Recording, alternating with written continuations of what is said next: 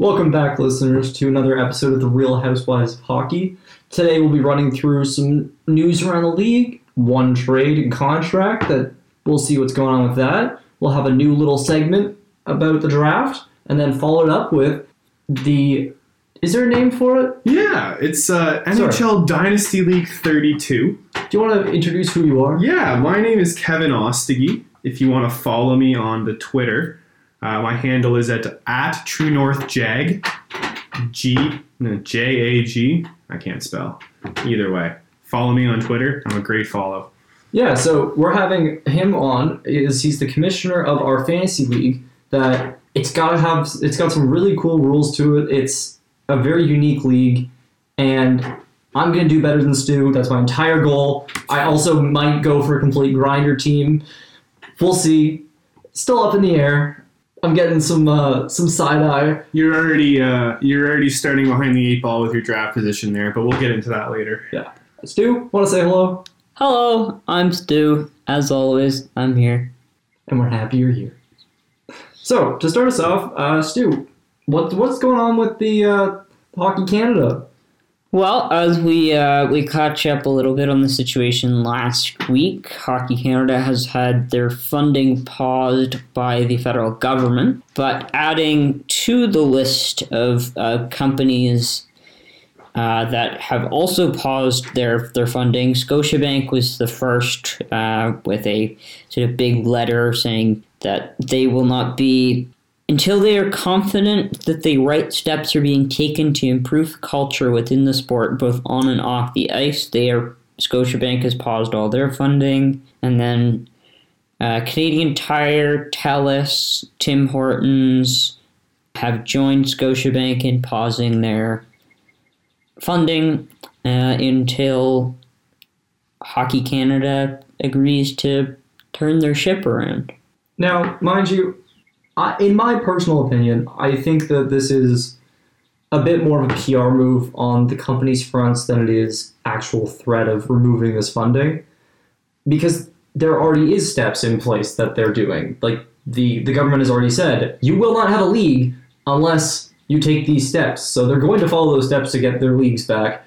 So is it a bad thing that the companies are doing this? No. Are they really making a big difference or big change? No. And most of them have said in their releases that they're reevaluating the sponsorship agreement or they're putting it on pause. They aren't slamming the door saying we're done with Hockey Canada, we can't believe what's happening. They're saying there are steps you need to take, and the government has also said there are steps you need to take, and in order to get our money, you have to take those steps. But if you notice, though, they had none of these companies step forward and said this until the government has already taken action. And that's why I think, like I said, I don't know how real the threat is of them pulling out their sponsorships. This also could be negotiation tactics to get a new negotiation of that sponsorship going. It'll be interesting to see, but regardless, bit of an update there. Yeah, and then moving on, just a little piece of news that came across my desk before we recorded the podcast. Former Toronto Maple Leaf winger Jim Pappen died at the age of 82. Pappen played for the Chicago Blackhawks and California Golden Seals as well, amassing 278 goals, 573 points in his NHL career, and is the last Toronto Maple Leaf to score a cup-winning goal for the Toronto Maple Leafs when he scored the game-winning goal in Game 7 in 1967. Well, The last ever. Probably. Probably. At least in my lifetime. I would assume. Yeah. Yeah. Climate change will take us all. By the time they win another. By that point, they're just going to be playing not pond hockey. They're going to be playing pool hockey. Moon hockey. Elon Musk will figure something out from ours. I'm not. Hey, he went to Queens, so he does know about the hockey. Yeah, this is true. Yeah. But, yeah, I mean, it's always sad to hear that, but at least he, got to go out with having a cup. It's more than what a lot of players get to say. Yep. the Hall of Fame, Hockey Hall of Fame, announced their class for the year. Bobby Lou! Yep, that's one of them. Arguably the best Twitter account to ever come out of hockey. Notice the quietness? See? There's no argument even. Can't. None from me. Yeah, from a great Twitter man himself. I am a great Twitter man. Do you follow him? I don't. You gotta change that. Strongbone 1. Strongbone 1. I am up to 232 followers. Oh, I lost 2 this week. What'd you do? Well, I haven't even posted. So there's your problem. can't Not tell enough you. content. well, and joining Luongo are Daniel Sedin, Henrik Sedin, Daniel Alfredsson, Rika Salonen, who's the nomination in the women's category as the perhaps greatest Finnish player to lace up her skates. And the late Herb Carnegie goes in as a builder. So they'll be celebrated at the Hockey Hall of Fame weekend in November. And Luongo goes in as the sort of first de facto Florida Panthers Hall of Famer, if you think about it. He played... The majority of his career was spent in Florida. Sorry, did you say in the rubber factory? The first half of his career, boy. Just the first half? I'm pretty sure when we went back, it wasn't much better. It got a little better. I think they might have, downsized and moved some of the rubber factory over to Mexico or something, but... But how funny would it have been if they didn't if they'd had one of the Sedin twins and not the other? Make the other one wait at least 5 years. Yeah, that would be funny. The league doesn't have that kind of sense of humor. Now, if I was the other one, like if I was Daniel and Henrik got in, I'd show up anyway, and just see if I could sneak on the stage as. What would be funny is if Henrik got in first, because if one was getting in, it'd be Henrik. I think that's the clear. Doesn't Daniel have the major role? Daniel has a Hart Trophy and a scoring. Are you sure that Henrik was the lead scorer there? I'm probably wrong here, but I think it's Daniel that had it. Either way, if the one that got in, if he decided not to show up and he let his brother show up and just collect the award, but don't tell anyone that it's not him. Well, they did that for the media all the time. See, that's what you got to take advantage of that when you have a twin. They also tried to get away with penalty switching. Oh my goodness, that's too funny. It was 2011. Daniel won the Art Ross and the Ted Lindsay. I was sure Henrik, because I knew Henrik was the assister and Daniel was the goal scorer of the two. So yeah, there's actually one clip where I think it was Daniel took the penalty and Henrik skates over to the box. The ref gives him the classic pat on the back, get in there. Yeah. And then he calls it and says Daniel, and the scorekeeper goes, "You got the wrong guy." So they almost pulled it off. How it would have been great if they had. Well, the other thing I wanted to bring up just briefly during the talk about the Hall of Fame is Haley Salvian wrote a really good article about where can you find it's on The Athletic. Good plug. Why are we only putting in one woman a year when there are 2 spots and there are a large group of women who are eligible that should be in, like Jennifer Botterill, Julie Chu, Caroline Ouellette are all... You're really not at risk of watering down the women in the Hall of Fame by only allowing in 1 or 2 every year. It's well, this year they have 2 spots and they only put 1 in. Oh, exactly. No, and that's my point. It's I know the NFL is having a huge debate right now. I'm a Jacksonville Jaguars fan, and Tony Baselli, he just got in, and there's a former, actually he's a member of the Hall of Fame, Bruce Smith. He's getting roasted online because he's saying that Baselli doesn't deserve to be in because we only played 5 years. Wow, we've already watered down the men's side of the Hockey Hall of Fame. So, we just put Daniel Alfredsson in. I'm kidding. That's just a slight as a Leaf fan. He deserves it based on his career in Detroit. Man, having to put up with Ottawa all those years. Oh. Yeah, man. I think he deserves to be in just because of the battery he dealt with in Eugene. Yeah. Oh my goodness. I'm gonna be in the front office. Also, oh wait, Eugene Melnick still works here. I'm not gonna be in the front office. Also, you gotta give him credit for trolling Matt Sundin when they played a back-to-back, and Matt threw his stick into the crowd after it broke. The next game, you see the fake, and then he laughs at the crowd. Well, that was funny too because they were buddies on the Swedish Olympic team. Now, good. It was time for Alfredsson to get in, and the Senators deserve to have somebody in. Something to actually be joyous about. They have to. Yeah. It's been a long. It's been a rough while for them. They get some good news in that they're actually moving downtown. Daniel Alfredsson gets in the hall.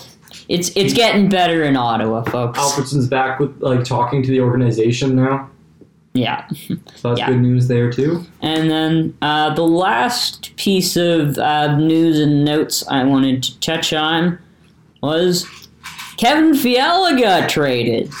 We have a trade to announce. The Minnesota Wild receive a first-round pick and the rights to prospect defenseman Brock Faber in return for the restricted free agent.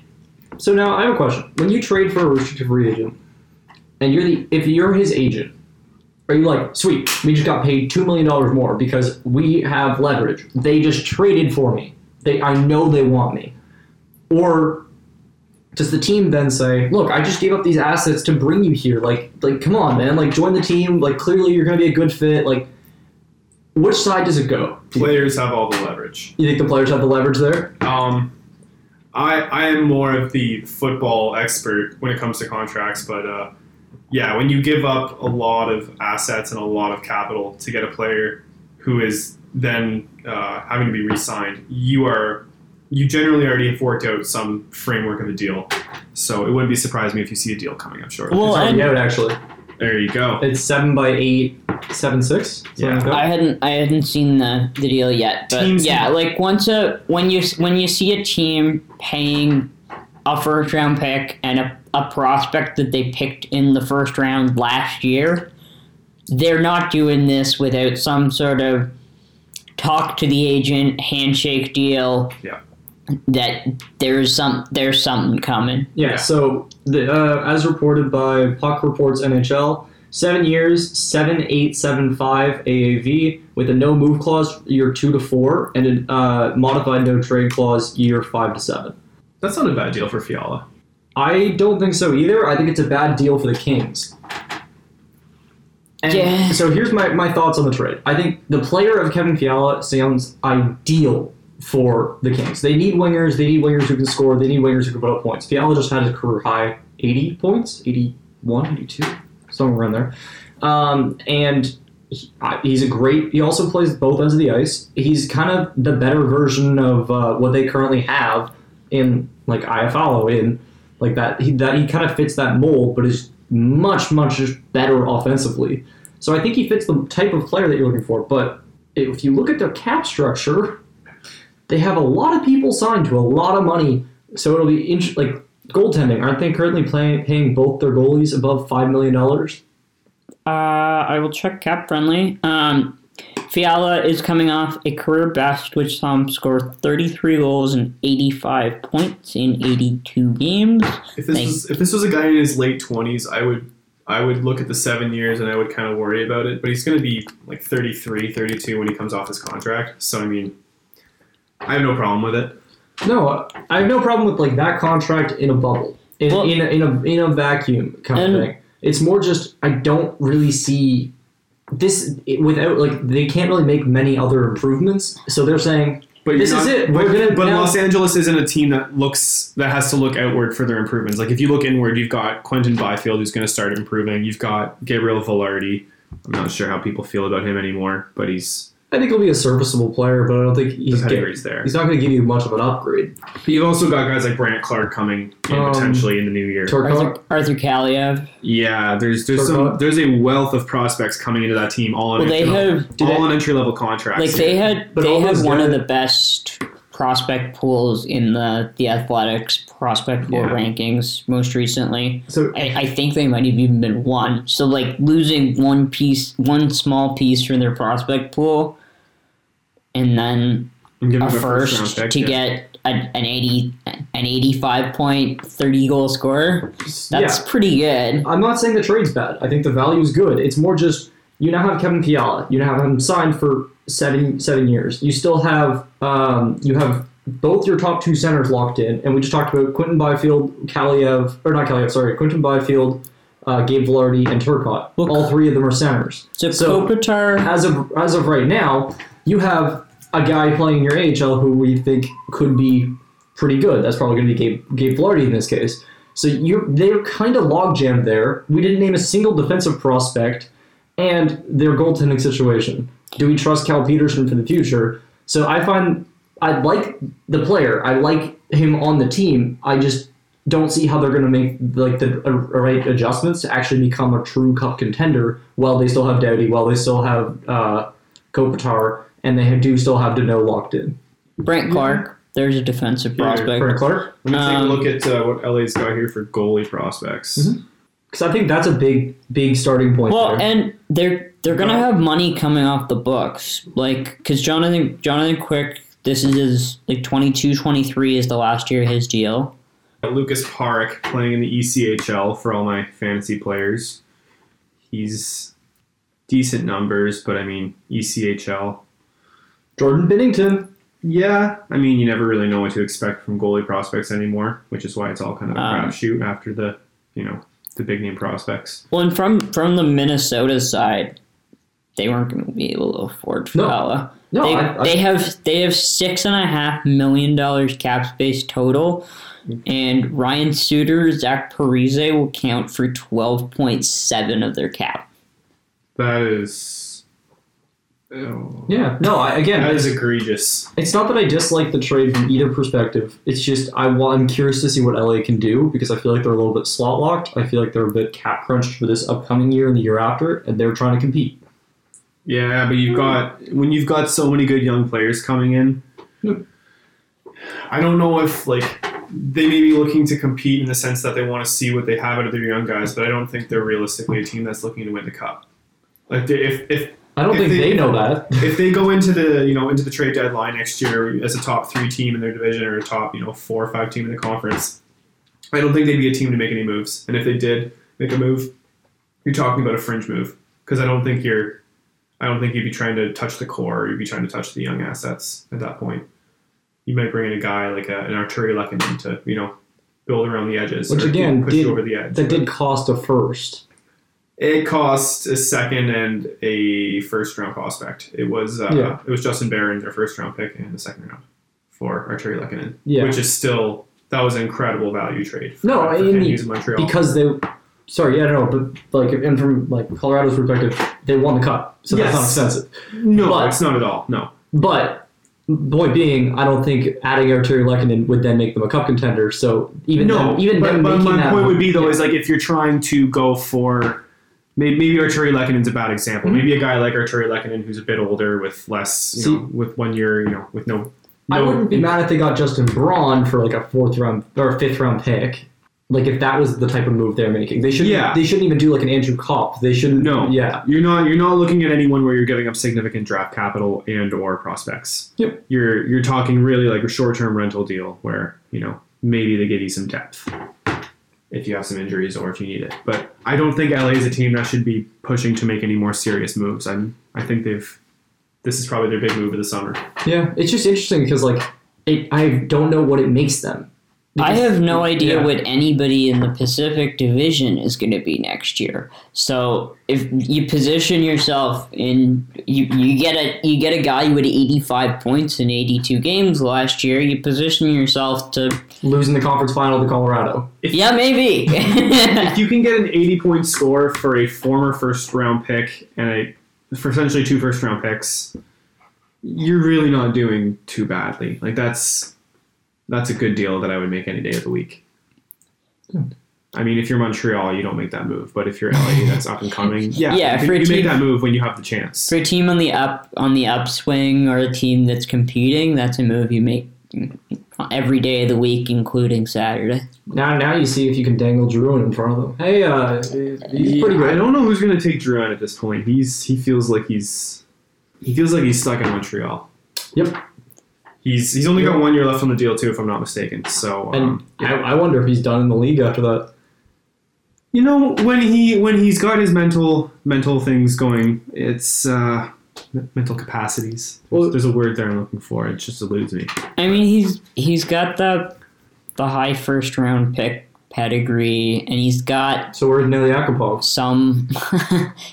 He's not Russian. Pedigree, it means so much, but what it really means is that you get 5 and 6 chances to stick in the league as compared to a guy who's taken in the 6th round. Yeah. Maybe gets 2 chances. Exactly. Like, Drouin will get his chances. He'll stick around. Teams will give him tryouts and flyers, but I think he is a good enough player to be in the NHL. The thing I have a tough time with him is he was terrible defensively and put up good points. Then the next year he's good defensively but didn't put up any points. Then he was just bad. So I don't know. Can he fit in some of the bottom 6? I think I would like to see him play for Martin St. Louis. Montreal has, for the last 10 years, not had a coach that has let them play offense. Not freely. Because they've had Claude Julien twice. And Michel Therrien twice. Yeah, they love to recycle down there in Quebec. But well, there are only so many head coaches that speak French, so you have to use them over again. And I mean, all that took was getting rid of Marc Bergevin, and they managed to find someone who, I mean, I think he did a great job last year in Montreal. I'm over the moon that they brought him back. Early dividends look good. I don't think. The way I put it, from what I've seen out of Martin St. Louis, I think he'll be phenomenal for getting you out of a rebuild, but who knows what he can do with playoff hockey. Yeah, but you know what, though? I'm not concerned about what he can do with playoff hockey, because if you look at Montreal's roster, they're ways away from being a playoff team again. I mean, it would take a season of Carey Price playing on his game to really even get them in the conversation. Yeah, I think that he definitely seems like the perfect coach for the situation. Bringing out the best in Cole Caulfield, Nick Suzuki, that's got to be your number one focus going into the next few years. And, of course, whoever they bring in first overall. Well, I was going to say, as we're talking about the Montreal Canadiens, the NHL draft is coming up next week. Which brings us to our new segment, You've Activated My Drop Cards, Stu. Right or wrong? So, is Bob McKenzie right or wrong? So to explain, Bob McKenzie, in his annual list of prospects going into the draft, had Yuri Slavkovsky at number 1 and Shane Wright at number 2. Most of the other draft gurus I've looked at have Wright at 1. Scott Wheeler has Wright at 1. I believe Corey Pronman, or one of those two, had Slavkovsky at 1. Bob McKenzie also had Brad Lambert out of the top 20. I've seen Brad Lambert falling on a lot of people's boards, and as a Leafs fan picking in the 20s, I'm like, if Brad Lambert's somewhere there in the 20s... Doug Wilson Jr. is not going to let Brad Lambert go that far. Also, Kyle Dubas liked an article The Athletic posted about Brad Lambert on Twitter, so that means we're trading up for him. Okay, so give us... You give us William Nylander and Morgan Riley, we'll give you Brad Lambert. Sounds good. Pass. Huh. Shocking. If I'm the Leafs, pass. We'll give you back James Reimer. I mean... I actually do think the Leafs should get James Reimer. Makes no money, was a really good goaltender last season, was arguably the Sharks' best player. Okay. Just anyone you put back in that Toronto market, you gotta worry for their mental health, especially someone who's already played in Toronto. True. I mean, if you're James Reimer, as well. You bring James Reimer back to Toronto, and I'm not sure how he's going to be. People loved him in Toronto. Yeah, people loved him, but I don't know how players always feel about playing in Toronto. But getting back to it, as our fill-in Habs fan, there you go. Who would you take with the one, in your humble opinion? Because I caught up, Pronman had Slafkovsky won as well. Scott Wheeler had Shane Wright at 1. But it's certainly an interesting debate. Slafkovsky had the MVP award at the Olympic Games. Has been playing pro hockey. Has been playing pro hockey versus Shane Wright, who's a kid that we've been hearing about since he was 14, 15 years old, and had a really good first, exceptional player season. Had an exceptional season. Because he smashed Connor McDavid's records, but then didn't play hockey at all when the OHL shut down, and they were the only Canadian junior league to not have anything. Both the Western Hockey League and the Quebec Major Junior League had miniature tournaments. And so that didn't help him, I think, when I went and saw him play. And I've read other people say that, well, yeah, missing a year is going to hurt you. But I personally still lean towards the Kingston boy as the number 1, but I also put money on Juraj Slafkovsky going 1. So it would make me a tad bit richer if the Habs go with the big guy. It's great. Didn't ask you. If I had to choose as a Montreal fan, if I'm being paid, a good amount of money to be the GM, I would take Shane Wright. If you're being paid less? If I'm not being paid and I'm allowed to, take whoever I want and I don't have to worry about the repercussions, I'm taking Simon Nemec. Oh. I've seen people put him at 3. This draft reminds me a lot of the 2012 draft in the sense that, so I guess Neil Yakupov was quite a bit more highly regarded than Shane Wright was. I would argue Shane. I wouldn't necessarily say highly regarded. I would just say that he was the clear cut. He was more of a clear cut 1. Yeah, he was. Though he was a clear cut 1, but he was also there was quite a bit of hype around him. If you consider he had a teammate who went 3rd overall, and there was never really any debate between the two. Like everyone knew it was Yakupov, then Galchenyuk. People, Turns out, neither were good picks. Turns out none of the top 4 really worked out. Ryan Murray at 2 and Griffin Reinhart at 4. That's a rough top 4. Ryan Murray's probably the best player of those 4. But you know what's funny about Riley at 5. Morgan Riley at 5. Toronto did something right. So Jacob Trouba. What's it led to? Jacob Trouba at 9. Philip Forsberg at 11. That first round actually had some very Wait, good did you say Martin Erat at 11? A certain Thomas Hertel I've never heard of at 17. Yeah, there were some good players in that first round. The back half looked a lot better than the top half. Tom Wilson was 1 pick ahead of that Hertel kid. But yeah. So back to my original point here, though. Simon Nemec. If you watch him play, is it Nemec? Nemec. I've heard Nemec. Nemec. Yeah, I don't know, but yeah. I haven't looked it up phonetically, but he's a good puck mover. He doesn't have the shot that Jiricek has. David Jiricek has an absolute bomb from the point. He's probably going to be a top 10 pick in the draft, potentially top 5. But I would actually go with Nemec. Nemec, you've got me all confused now. Either way, I'm really not a fan of the top half of this draft. Now, is your reasoning for that you think the Habs need more defensemen? Or it's not that I think they need more defensemen. I'm just higher on the upside. It's not even that I'm higher on the upside. I just think he is the best player in this draft, and I always would rather have the best player, regardless of position. Mm-hmm. Now, if you have, 1A and 1B, and one's a center and one's a winger, you take the center. Even if the winger may be slightly better, I think you take the center, which is why I think Shane Wright will be the pick. But so if he's doing a fantasy draft, he's taking a kicker first. He's taking the best kicker. If we're talking fantasy football, I have taken linebackers at the top of round 2. Okay. Isaiah Simmons. I have greatly regretted it since.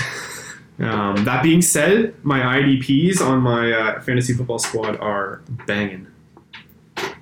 I invest a lot, though, in defense. Well, wins championships. Speaking of fantasy sports, shall we hand over the mic to my good friend Kevin Ostiguy for fantasy updates. And we're going to do one last rattle here for the official sponsor of the podcast, Tic Tacs. Oh, please. Please. Here you go, boys. Pretty please. So good.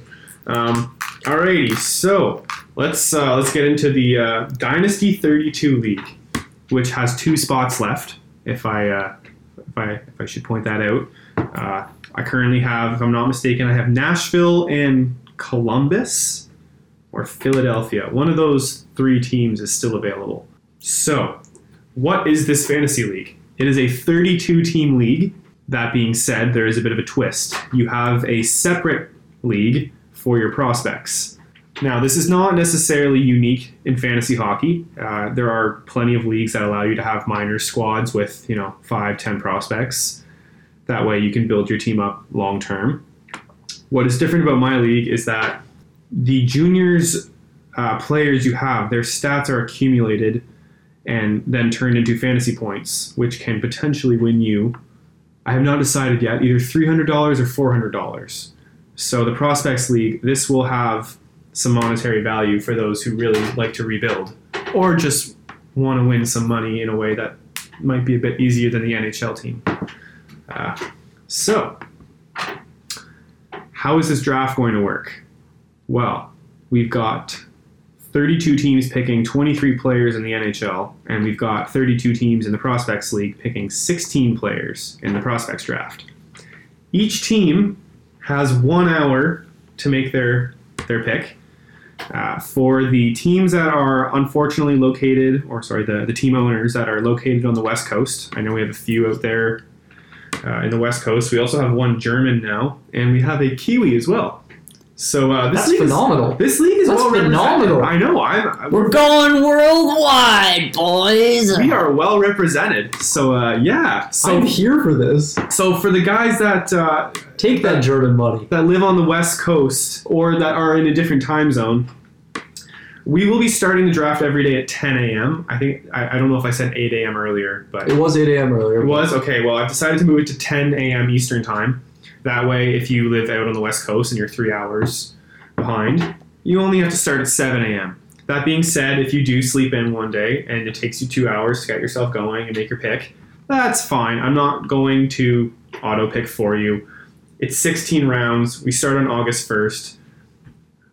Based off of my rough calculations, we should be done sometime in September. So there will be time before the season starts for you to make trades and figure out who's going to be on your NHL team, who's on your prospects team. Now, if I wanted to, could I just bundle all my future firsts and go get Connor McDavid? Yeah, you can do that after the draft. There will be no draft pick trading during the draft. I want everyone to end with 23 players and 16 on the prospects.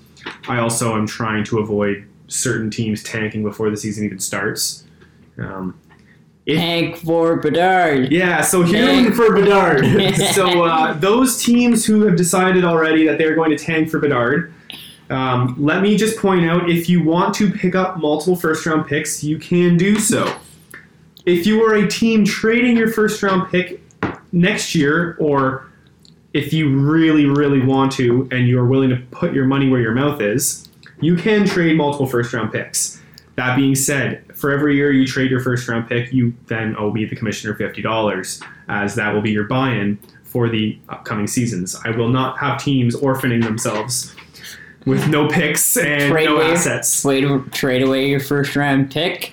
See ya, league. I don't have a first-round pick. No obligations. Yeah. So wait, I have one quick question here. So if I own a team and I was to bring on, let's say, 3 or 4 first-round picks, can I then sell my team for $200? Yeah. I mean, if you can find someone out there willing to give you $200 for your fantasy team, by all means, all the power to you. Hell yeah, Craigslist, here we go. By all means, relocate. But I highly, highly advise against it.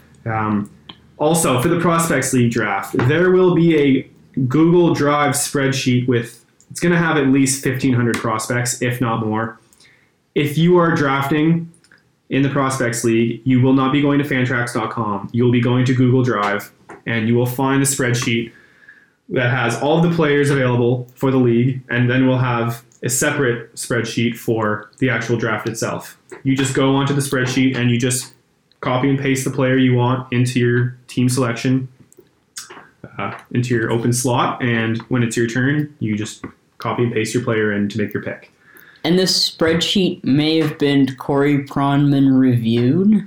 He did look at some of my earlier data. He never did get back to me, unfortunately, but I will try to get back to him and see if we can maybe have some communication there, because this is a one-of-a-kind spreadsheet, I gotta say. It's so yeah. Do you want people to be cutting, like, instead you said copy and paste? Do you want people to like actually remove the prospect once? Like, you don't have to remove the prospect. Okay. I will be doing that as I go, as I update the spreadsheet every day. I will remove players that have been taken just to avoid confusion. Perfect. Because I know once you get past the first few rounds, there's a good chance you will not know who you're taking after the first 4 to 5 rounds.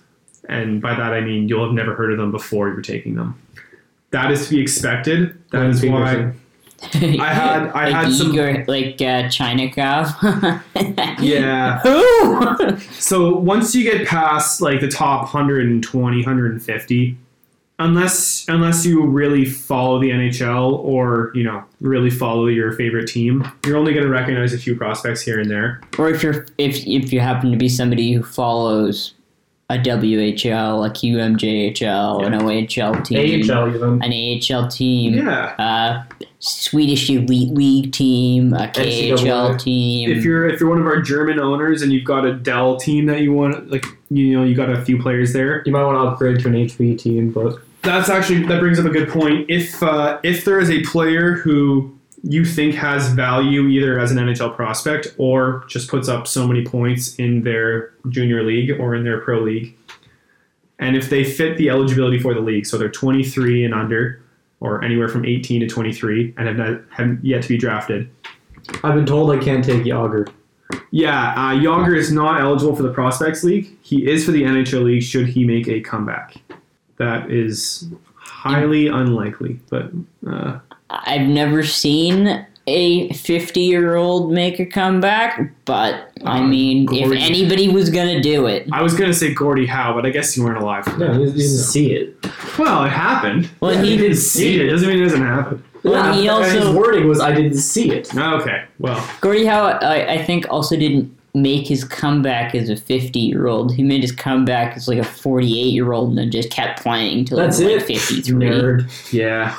Oh, someday it's going to happen with Bronny and LeBron. But anyways, not to get too off track here. Yeah. So with that Prospects League, what happens with the World Juniors? Oh, yes. I'm glad you brought this up. So I don't know if any of you have ever played Call of Duty Zombies, but occasionally when you kill zombies, you get something called double points. I have decided to bring this idea from zombies over to the Prospects League. During the World Junior Tournament, any player on your Prospects roster who is in the World Junior Tournament will collect points during the tournament. Does this run for the August version? Of Because there's a version, because the World Juniors, they're playing the canceled tournament in August. I don't think we won't be done drafting yet. We will not be done drafting, so I don't think I will include that. It'll be for December. That's a very good point. I didn't think of that, but no, this will be for the December tournament. Oh, there's 2 tournaments back to back. That's gonna be fun. That's going to be fun. No, so for the December tournament and for the January tournament. So does that mean if there's a goalie goal and you have the goalie, it's 20 points? That would be indeed correct. Yeah, I'm going to start texting my goalie and be like, shoot the puck. It is double points for any player that is in the World Junior Tournament. So if you want to stack your team with World Juniors players to potentially win the regular season, it's not a bad idea. Also for the Prospects League, if you are picking someone off of the spreadsheet, I'm going to ask you wait until like round 12 or 13, mostly for my sanity. I have tracked so many players that if you somehow find someone who I have not found or have not considered, good for you. If they actually bring value to your NHL squad, even better. I will give you props for that. But yeah, if you're asking me to go find someone in a Chinese league or a Ukrainian or Kazakhstan league, like it's you will feel my wrath. So you're saying wait till when? Sorry? At least like 12, 13, 14. Like I have so many players covered there. I can't understand why anyone would really want to go off of the list. Well, hear me out. I'm still under the age of 24. I'm still a prospect. So can I pick myself? I'm going to need to know what level of hockey this beer league is. Currently none. Yeah. I'm a free agent. Oh, well, in that case, if you want to collect your statistics, go for it. But You gonna play Concordia House League hockey next year? I just might. There you go. I collect points for that. yeah. Are you gonna walk on to Concordia's hockey team next year, Riley? No, I'm gonna skate. Okay.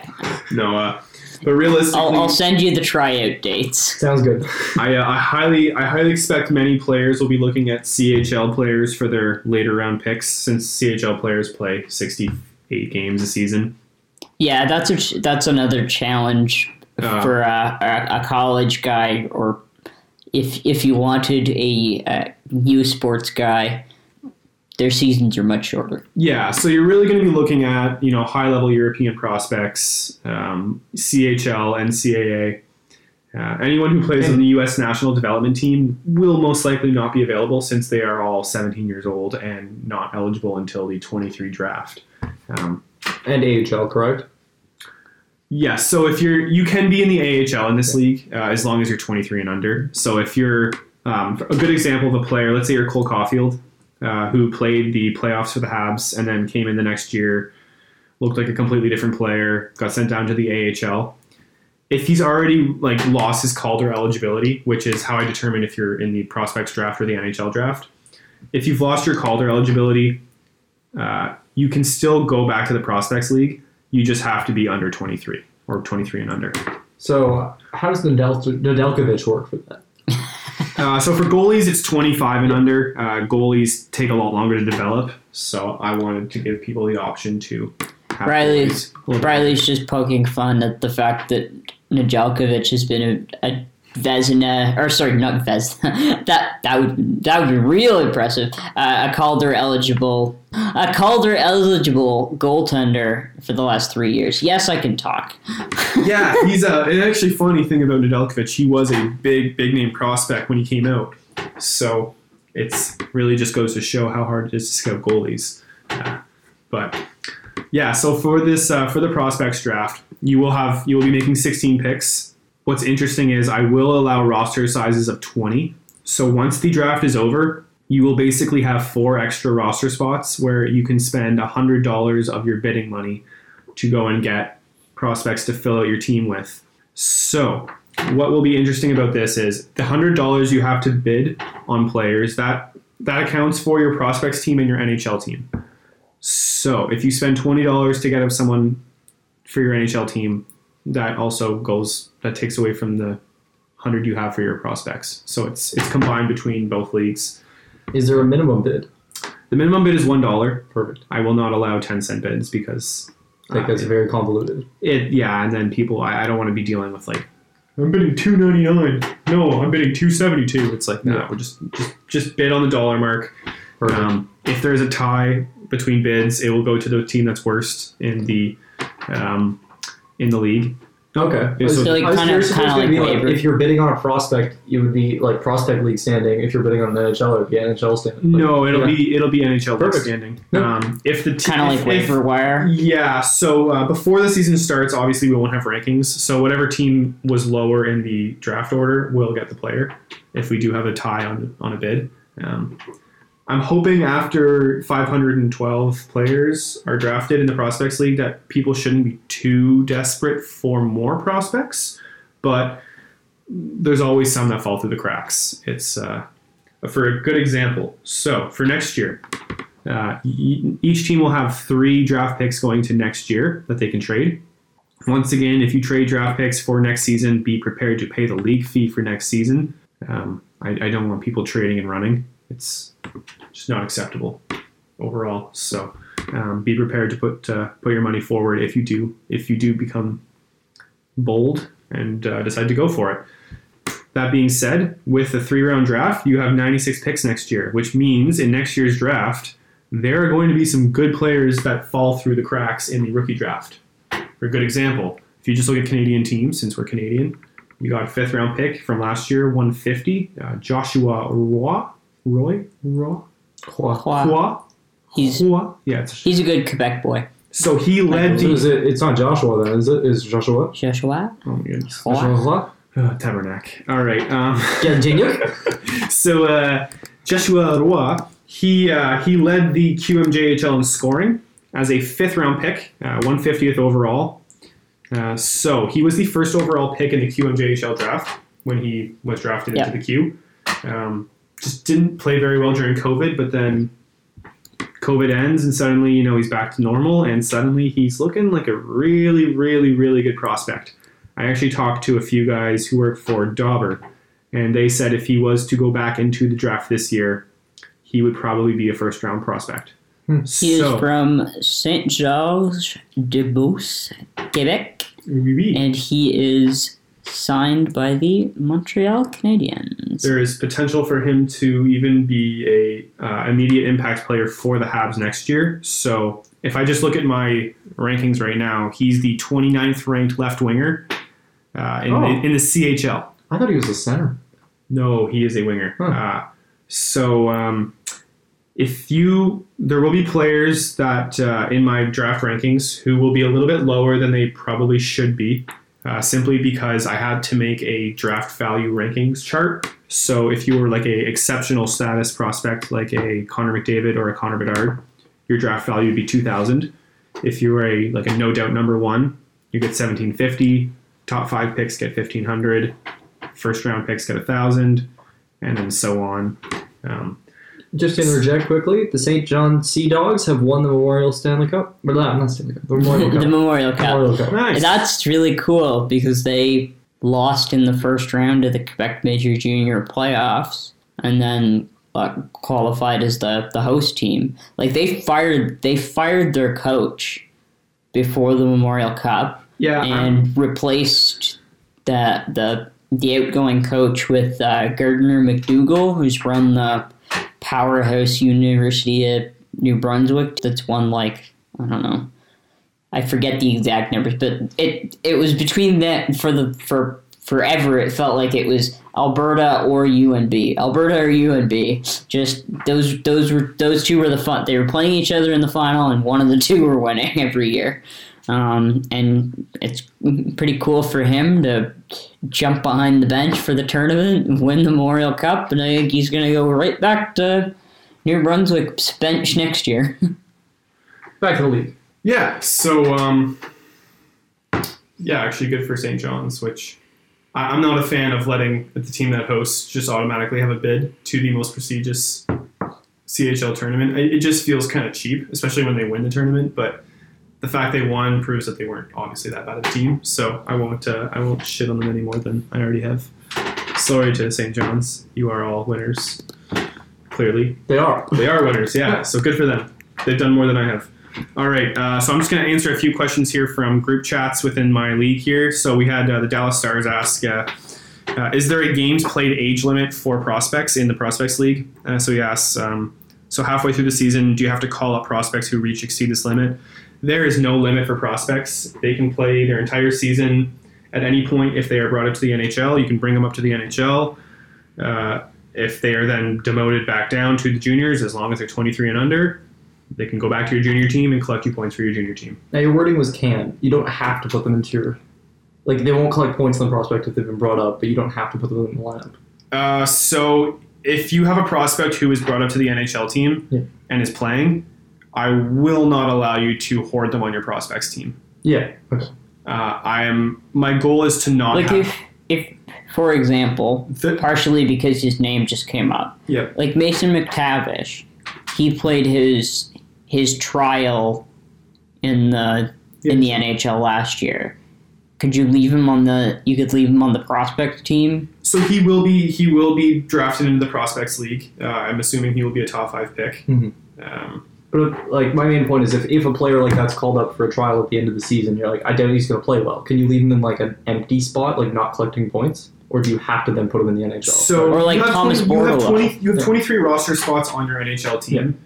If he is brought up to the NHL, yeah, I would like it for people when their prospects get called up for them to bring them to the NHL team because we're in a 32-team league and everyone has 23-man rosters.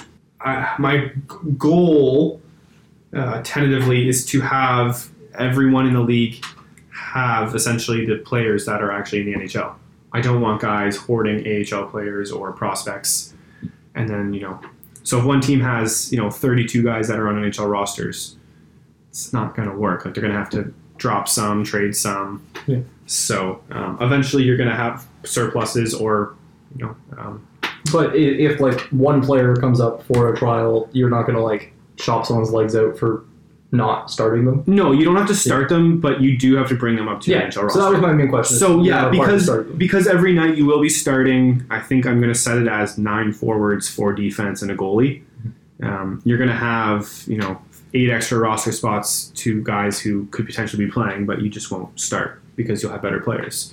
So yeah, you're not obligated to start them, but you are obligated to bring them up, or at least I don't want guys who are in the NHL sitting in the Prospects League.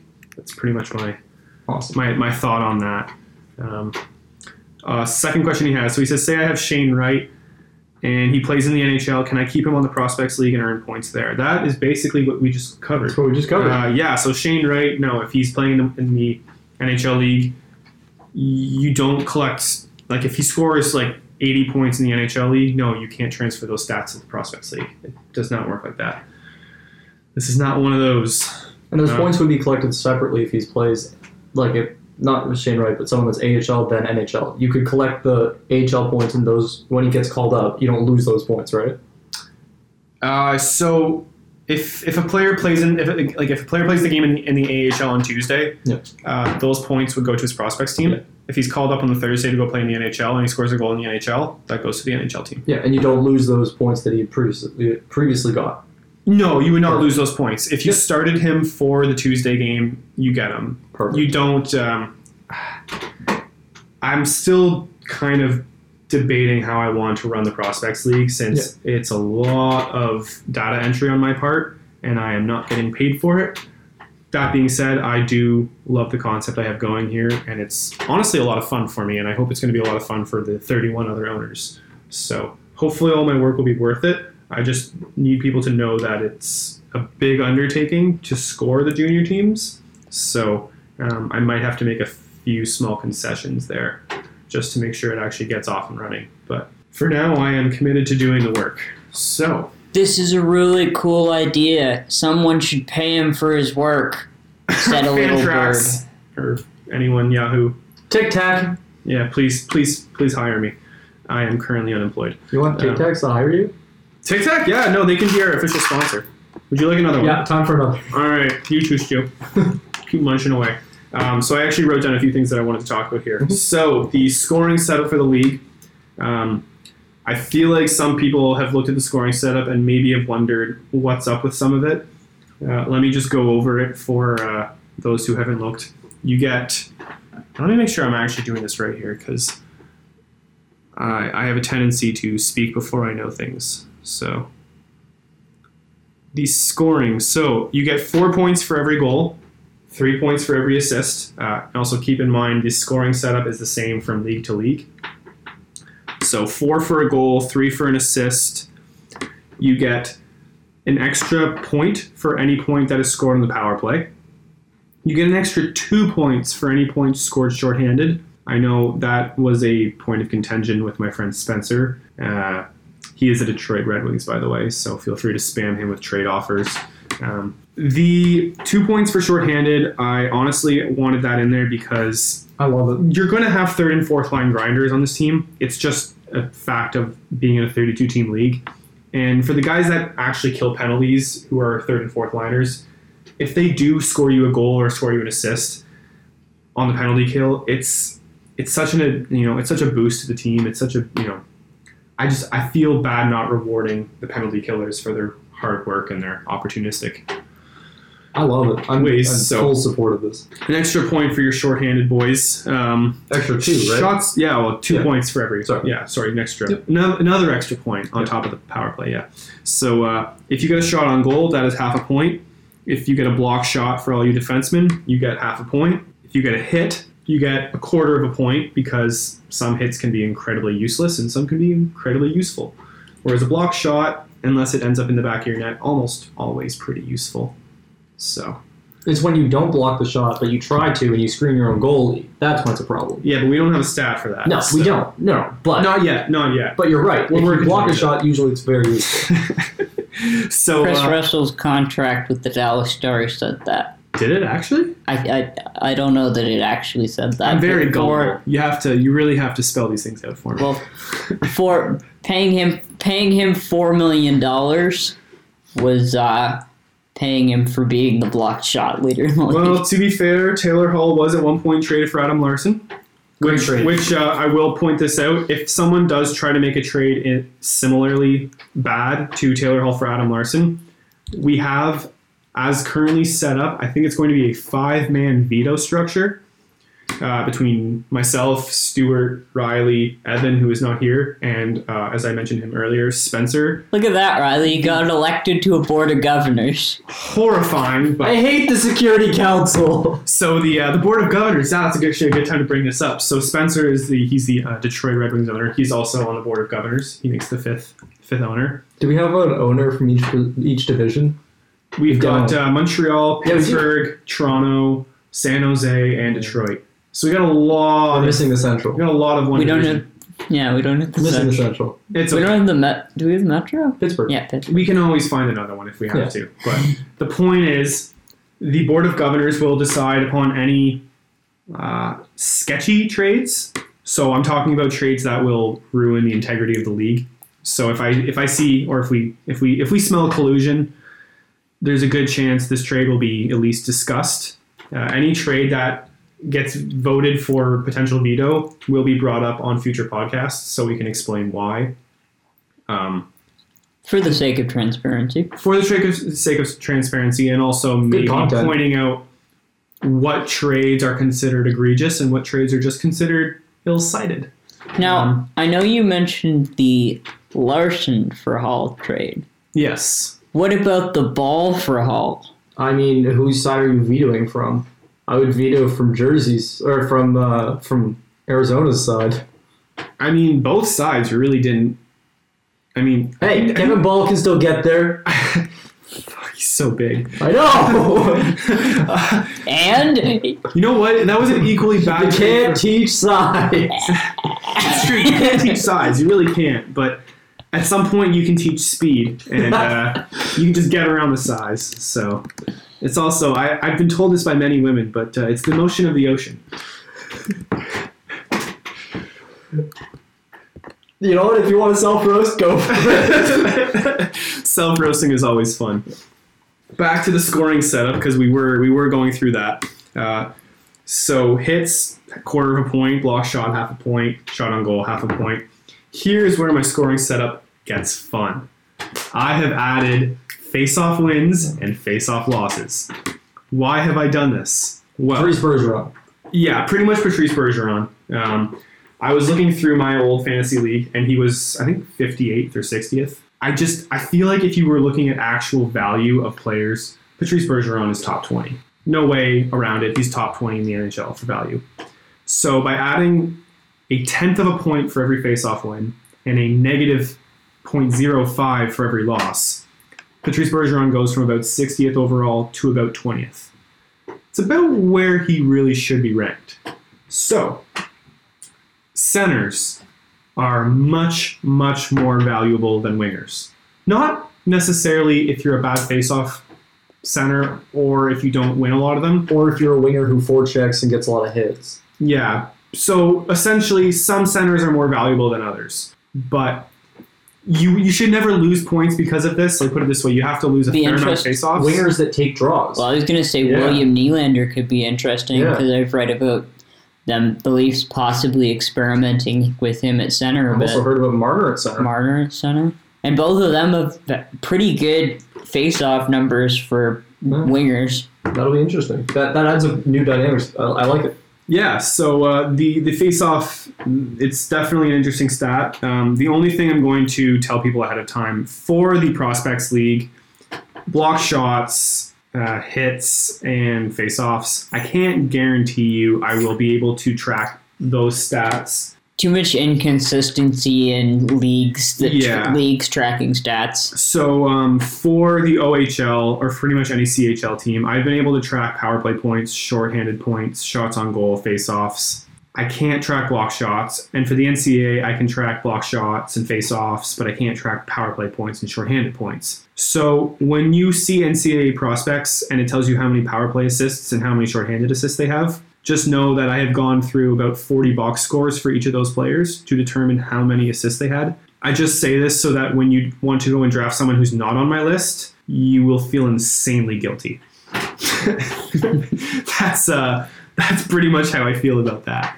So I'm just asking for a little bit of appreciation for the data entry that I am doing. He's doing amazing, sweetie. I don't ask for much in this league. I just ask for active owners and people to be nice with each other. Because I go for walks every now and then. Does that count? I mean, as an active owner? Oh, yeah. I mean, sure. Physically active. Yes, that's what I was talking about. Yes. Good job, Riley. Always adding such great analysis. Thank you. And then I feel bad to roast you on your own podcast. Oh no, that's 90%. I just roasted myself though, yeah. So it's fair. It balances out. Oh, also another prospect. Wait, hold on, no. Just to make it fair. Fuck you, Stu. Cool. Continue. One prospect people should look into, Matvei Petrov. He was a 6th round pick from the Oilers. He is criminally low ranked on my rankings because of his draft value being a 6th round pick. He was more than a point per game player in the OHL, and he's a winger who is going to be playing on the Edmonton Oilers in the future if they don't trade him. Interesting. So I'm just pointing out there are players, if you go further down the list, whose draft values are lower, but their dynasty value might be somewhere that puts them, amongst third. That kind of statistical year makes me think Connor Brown and Kevin LeBlanc. But yeah, well, I mean, Connor Brown's been a 20-goal scorer. Similar, like guys like Joshua Waugh who have brought up Matvei Petrov. There's more, but I've really just noticed them because they're Canadians. Where does Logan Stankoven fall? Logan Stankoven. Let me figure out. Yeah, we'll keep moving here. We also have to do a few other things on this. Oh, I'm not happy with you now. All right. Fuck you, Stu. Well, it's all over now. Really messed up. There we go. Fixed it. I can't find Stankoven. What position does he play? Winger. I want to say he's the left wing. Left? I want to say he's left. I don't see him on the left or the right side. And I'm sure I saw him. I'm sure I've covered him already. He is Dallas. The 13th ranked center prospect. Oh, okay. Eligible skaters, he goes to 17th. Okay. That's good, Bob. So, all right. And then we didn't talk about penalty minutes. Yeah. So for the prizes, I have roughly worked out the prize system here. We've covered maybe one or two of them. But because it is a $50 buy-in, we just got a new owner, folks. Oh, sorry. Live on the podcast, new ownership announced. What's the terms of agreement? Is it? So 1 second here. We have 2 teams available for him to choose from. I believe Columbus and Philly. Nash? Unless I'm wrong. I might be wrong though. I have no clue anymore who is in this league and who isn't. It's been quite a few days here. But so for the prizes, so $1,600 in prize money. May I point out now, I know it's 2 leagues. You are not paying league fees for either league. I am covering the entire league fee for everyone because I am just so nice. And also I don't want people worrying about cost. So your entire $50 all goes to prize money. How do prizes work? Well, because we've got $1,600 in prizes, I'm thinking an $800 Stanley Cup winner, since you get about half the pot. So there's plenty left for others. Now, I'm thinking $25 goes to the division winners for each NHL division. So now we have $900 in prizes covered. I was then thinking for the Stanley Cup, we're going to call it the Calder Cup trophy for the Prospects League. I'm thinking $300, but I might do $400. Depends on how many people decide they just want overagers on their prospects team, because if people just draft overagers, they're clearly not actually going for the NHL side. They're really just going for prospects that are going to score points. So, so we've got $100 dedicated to division winners. There will be a $100 prize for the regular season. President's Trophy? Yeah, the President's Trophy winner will get $100. They'll get $200 because they will have won their division. 125. Right, sorry, yeah. 25 for each division winner. Yeah, sorry, not to make it confusing. You can't win all 4 divisions. Yeah. Is that a challenge? So then... You're going to relocate and win all 4 divisions? So for the team, so far we've got 1,100, 1,200, 13. So we have $300 in prizes left. I was thinking, because there will be, I'm thinking 20 weeks in the season, because we have a bit of a longer playoff since there's 16 teams and we're going to do 4 rounds of playoffs. So each team that has the highest scoring week will get $10. So there will be 20 weekly high score winners. Does everyone make playoffs? 16 teams from makes playoffs in the NHL, 16 in the prospects. Perfect. Same as the NHL and the AHL. So now we have $100 of prizes left. I'm thinking of doing a $25 prize for the team with the most World Junior players. I think we covered that already. The World Juniors will also carry a double points prize. Then double points collection. Collection, not a prize, sorry. And then for the other small prizes, I was thinking of having a prize for the team that scores with the highest scoring forwards, the highest scoring defense, the highest scoring goalies. So we do Vezina Trophy, Norris Trophy, and then basically the Art Ross. Art Ross, yeah, I guess. Or, like the last defenseman to win it was. And then I think we would call this the Heart and Soul Trophy, but this would go for the team that has the most penalty minutes. I got a lot. These are all like $5 prizes, so these are just kind of small prizes. But either way, we will find a way to make this all equal $1,600. But the point is, I want everyone to have a chance at winning some money back or winning a good amount of money. I just don't want one team taking the entire pot home and then 31 other people being like, all right, I'm at $50. So I like the idea of multiple people having a chance to win something. At minimum, keep in mind, guys, like you're paying $50 for the amount of work this guy's put in. Yeah. And he's not even collecting that money. I really don't want to harp too much on it, but yeah, this is a fair amount of work. Yeah. So the last Art Ross Trophy winner, who was a defenseman, was Robert Orr in 1975. Called it. Okay, so the only thing we have not yet covered, and I think this is what everyone in the league who knows to listen to this podcast is really waiting for. So check the minute mark here, Stu. I want to timestamp it. Yeah, we will definitely timestamp it for the people that really just want to know where they're picking. But I highly recommend you listen to the rest of this because I hope I've covered a few details that of clarification. Yeah, if not, if I've just made you more confused. I understand. I do a really good job of confusing people, so I apologize, but I hope I have covered most of the important topics. I understand it more now. That's good. And I also know that I'm going to win that Heart and Soul Trophy. Yeah, the Heart and Soul Trophy, it's $5, so I mean, yeah, you do you. If you want to win pride. Do you know the amount of pride I get out of it? Anyways, I won't distract us any further. Should we get on with the lottery results? So, the lottery results. We determined the lottery about an hour and a half ago via the video game NHL 22. We hit randomize and basically went from 32 to 1. I can promise that the objectivity was maintained. Yep. Yeah, it was retained. Intact, yes. So, picking 31st in the NHL draft. And first in the prospect? And picking first in the prospects draft, which is what I think they will care about the most, is the Anaheim Ducks. Congratulations, Anaheim. You have your pick of prospects. So picking 31st and second in the Prospects League draft is the New Jersey Devils. 30th overall goes to the Washington Capitals. The 29th overall pick to yours truly, Mr. Riley, the San Jose Sharks. First, I would also like to bring up congratulations to the Cup-winning Colorado Avalanche. You pick 28th. That's much better than the actual Colorado Avalanche. You get to pick. Oh, they don't get to pick at all. No, they traded their picks pretty much. Yeah, but they won a cup, so they won a cup. So we now have the Columbus Blue Jackets coming in at 27.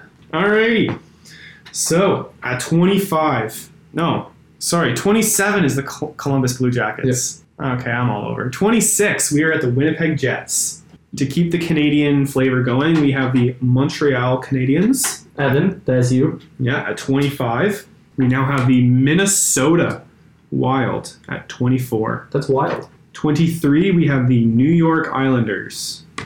22, the first class, classy organization. Sorry, Chicago Blackhawks. Ew. Sorry, I could have been nicer there. Well, you could have just stayed silent. Oof. 21, we've got the Calgary Flames. Oh, that was good.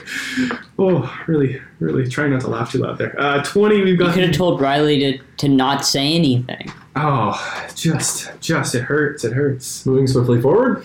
Yeah, we've got the Vegas Golden Knights at 20. Now at 19, we're moving towards the middle of our draft here. We've got Dallas Stars. 118, we have the New York Rangers.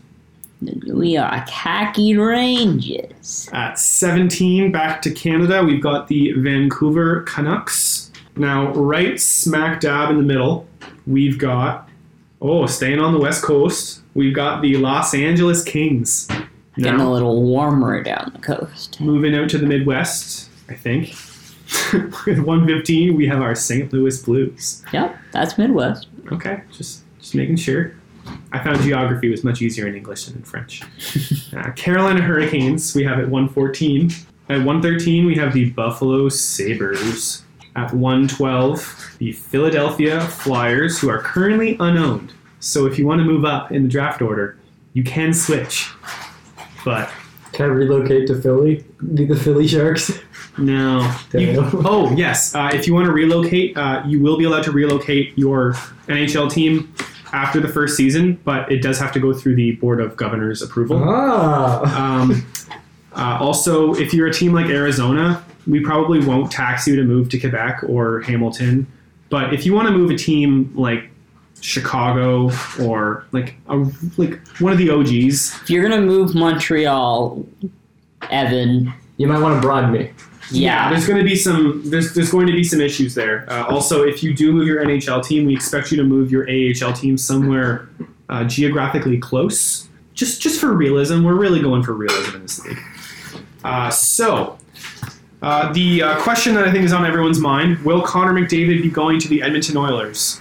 That is a no, because the Edmonton Oilers will be picking 11th. Unless Connor somehow slips to 11. I don't see maybe Kyle Connor. Yeah, maybe that's probably more reasonable. That's more realistic. We have the newly minted Seattle Kraken at 10. Reasonable. Now, I know a bunch of you are probably thinking the commissioner has colluded and managed to secure himself the first overall pick. That is not indeed true. I have the 9th overall pick. Which also does mean that you have late 20s for your prospect? Yeah, it means that I have the 24th pick in the prospect draft. Yeah. So it's kind of no man's land, if you ask me. I'm kind of like outside of that elite tier of NHL guys, but I'm not really going to be getting an elite prospect. Watch him end up with like Ovi. Yeah, I don't think I'm picking Ovi at 9, but we'll see. He's still a pretty... He's still going to have 40 goals. Yeah, he could still have another 3 years of elite production. So, I mean, realistically... As much as people are going to want to play the dynasty angle here, 3 years of elite production, you can't really pass that up. And I mean, do you want to have Alex Ovechkin on your team when he sets the goal record? Yeah, that'd be pretty darn cool. That would be cool. Makes no difference to the league. Makes no difference to the league, but it's still pretty darn cool. Anyways, continuing on, I don't know if I said this, but we have the Florida Panthers at 8. Staying in the sunny weather, we have the Arizona Coyotes at 7. The Arizona State Coyotes? Yeah. Yeah. Whoever has the Coyotes, if you want to relocate, it is highly suggested. Yeah. Yeah, we would like it if you relocated after the first year. I hear that Houston has a facility. I hear that Quebec is also Mexico City could be a fun way to go. Yeah. See. Honestly, let's get a team out in like Germany or France or something. I mean, you really hope you don't have a home and home. Travel for a little bit of a bitch. Just play the first half of the season on the road and the second half of the season at home. Actually, not a bad idea. No. At 6, we have one of the Board of Governors, my friend Spencer Wallace from the Detroit Red Wings, picking 6. We've got at 105, we've got the Tampa Bay Lightning. Maybe getting Kucherov. Yeah. There's actually a chance here for a few players to end up on their natural teams here. I don't think, though, anyone from Nashville will be going at 4. Yossi? Again, I doubt it, but maybe. He's coming off a 100-point season. For that to happen, you'd have McDavid, probably Matthews, Draisaitl. It means, or unless Makar's going at 2 or 3. I don't know. We might find out who's going at 2. At 3, we have the Ottawa Senators. And at 2, Mr. Stu. Staying in Ontario, will it be Austin Matthews? Can you tell us right now? Good question. If Connor McDavid is taken, who are you taking to? It could very seriously be Cale Makar, but it might be Austin Matthews. Alrighty. Well, I don't know. If Connor McDavid is on the board. If Connor McDavid's on the board, I'm definitely taking Connor at 2. That's the way it is. Well, since I butchered this and I announced the second pick before the first pick, a lot of people are going to be wondering, like, what team has he not named yet? Well, there's going to be one guy jumping for joy. That is the Boston Bruins. Congratulations. Unless you're stupid, you have Connor McDavid. Enjoy beating Stu in 7. Yeah. Wow, that hurts. One last joke in at the Toronto Maple Leafs expense. It's so easy. Yeah, so I'm not going to run through that again. I will be putting out the draft order on the Fantrax website relatively soon. I have the prospects. And this episode will be on Spotify for you to listen to and listen to and listen to.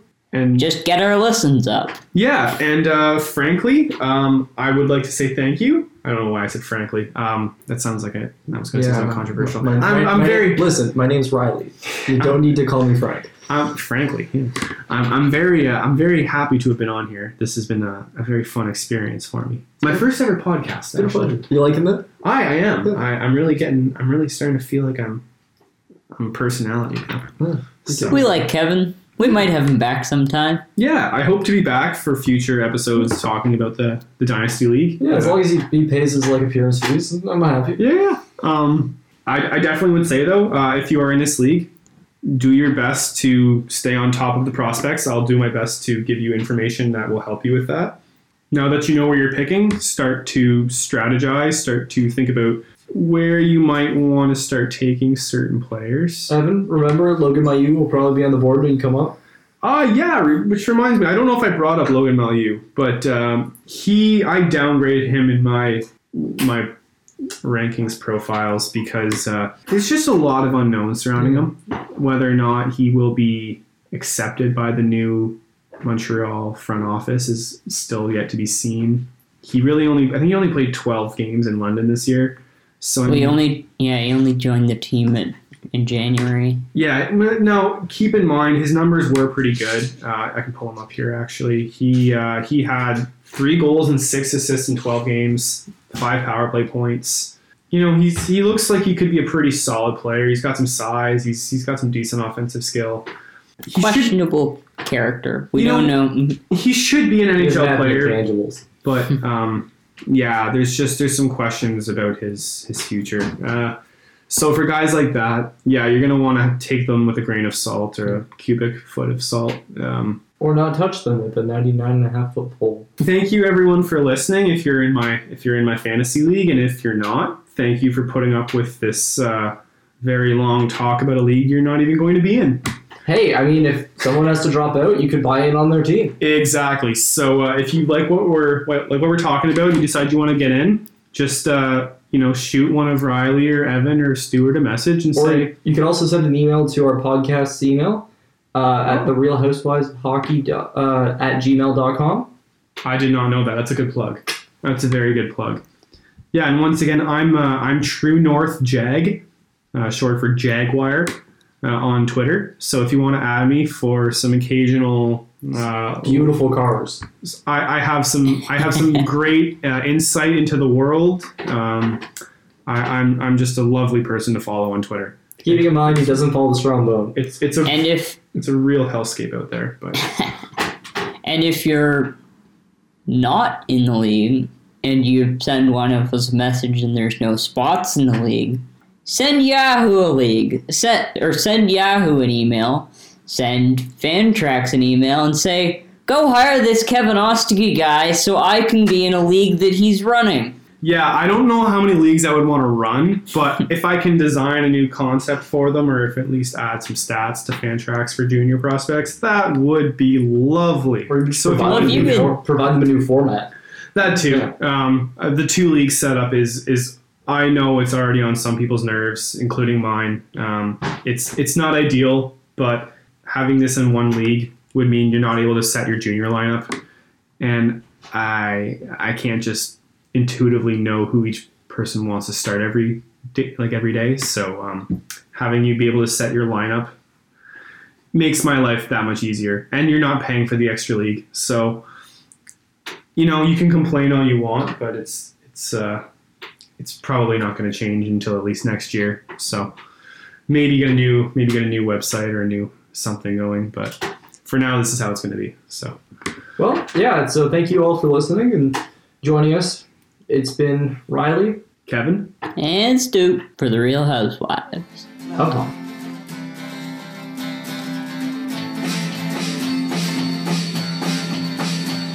I'm sitting in this quiet place with you, just trying to get my head some rest.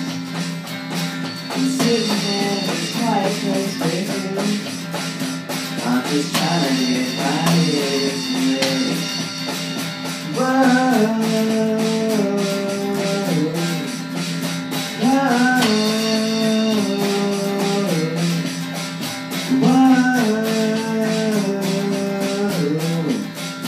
I'm just trying to find